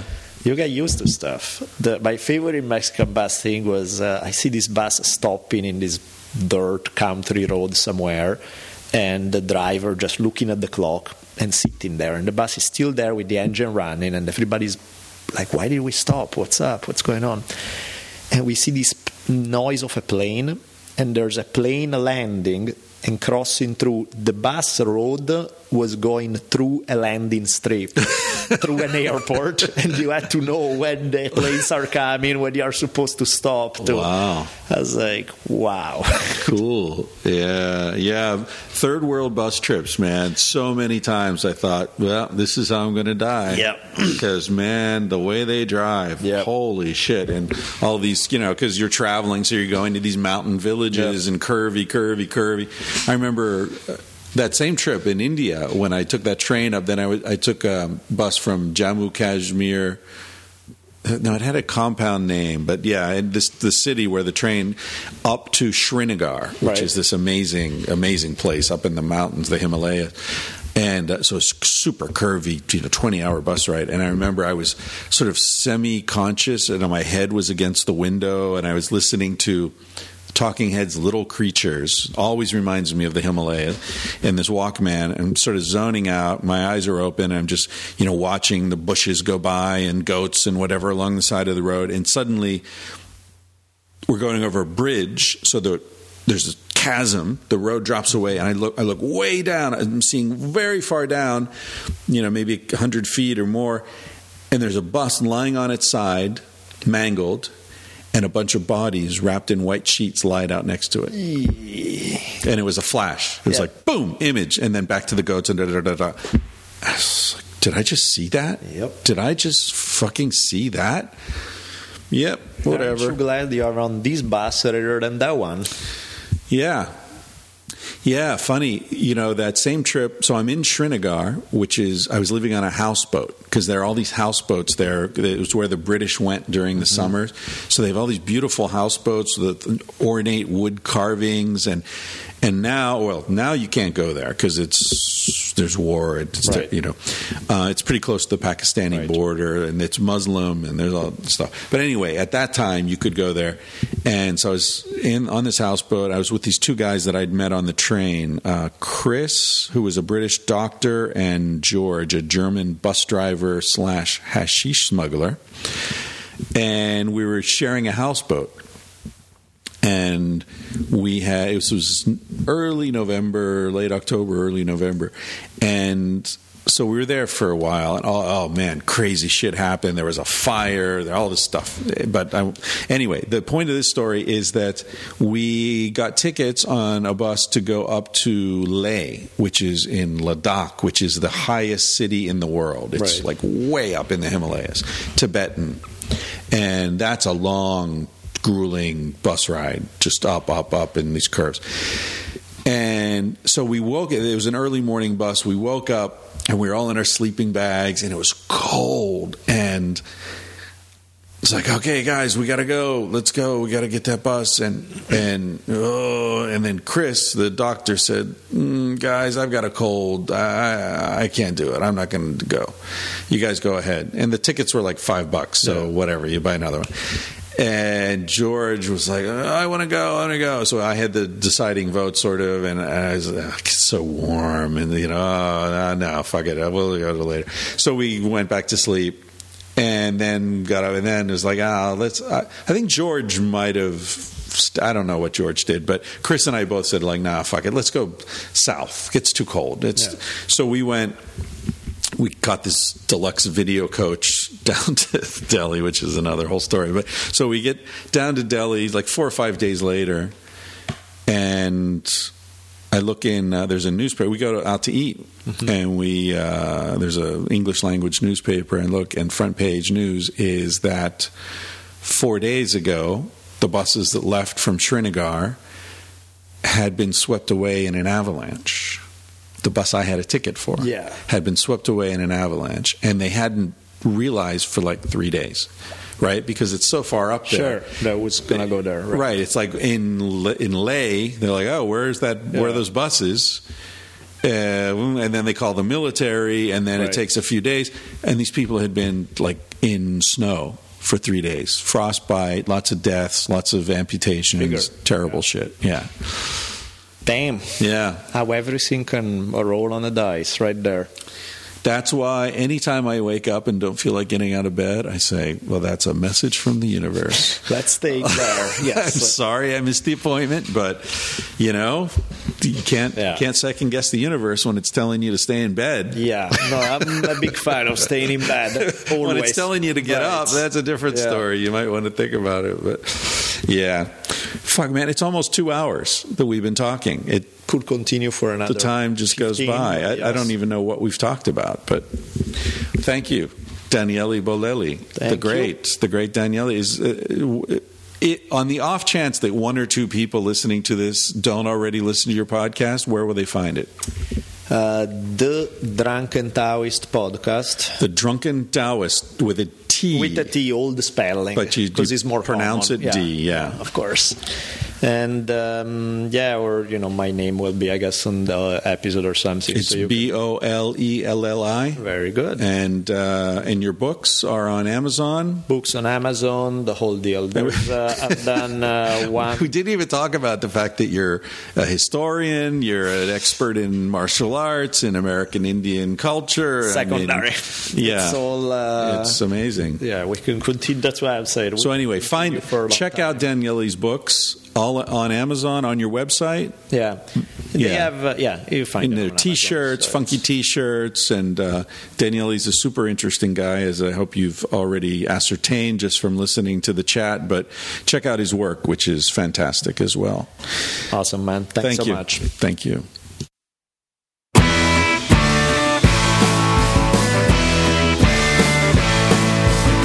He said, "Baby, what's the big deal? Feel what you wanna feel. Say what you wanna say.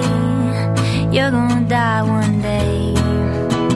For example, I could kiss you just because I want to. What's the difference if you turn away? I'm gonna die one day. Why do you waste your time? Think about your reputation. Trying to meet an expectation. Wondering what they're gonna say. When everyone you ever known said it for a headstone. I don't wanna give the end away, but we're gonna die one day. Your body is an animal, doesn't ask for much. A little music and a soft touch. Why don't you let it out to play? Your heart is in a birdcage, singing in your chest. You wanna shut it up or give it a rest. You're gonna die one day. Why do we waste our time? Think about an obligation. Running from a confrontation. Wondering what we ought to say. When everyone we ever known said for a headstone. I don't wanna give the end away, but we're gonna die one day. We're gonna die one day. We're gonna die one day. So baby, what's the big deal? If you wanna be free, say what you wanna feel. Spend the night with me. I'm gonna take you up in my arms. And if we must go down, we'll go singing to the smoke alarms. We'll dance into the ground.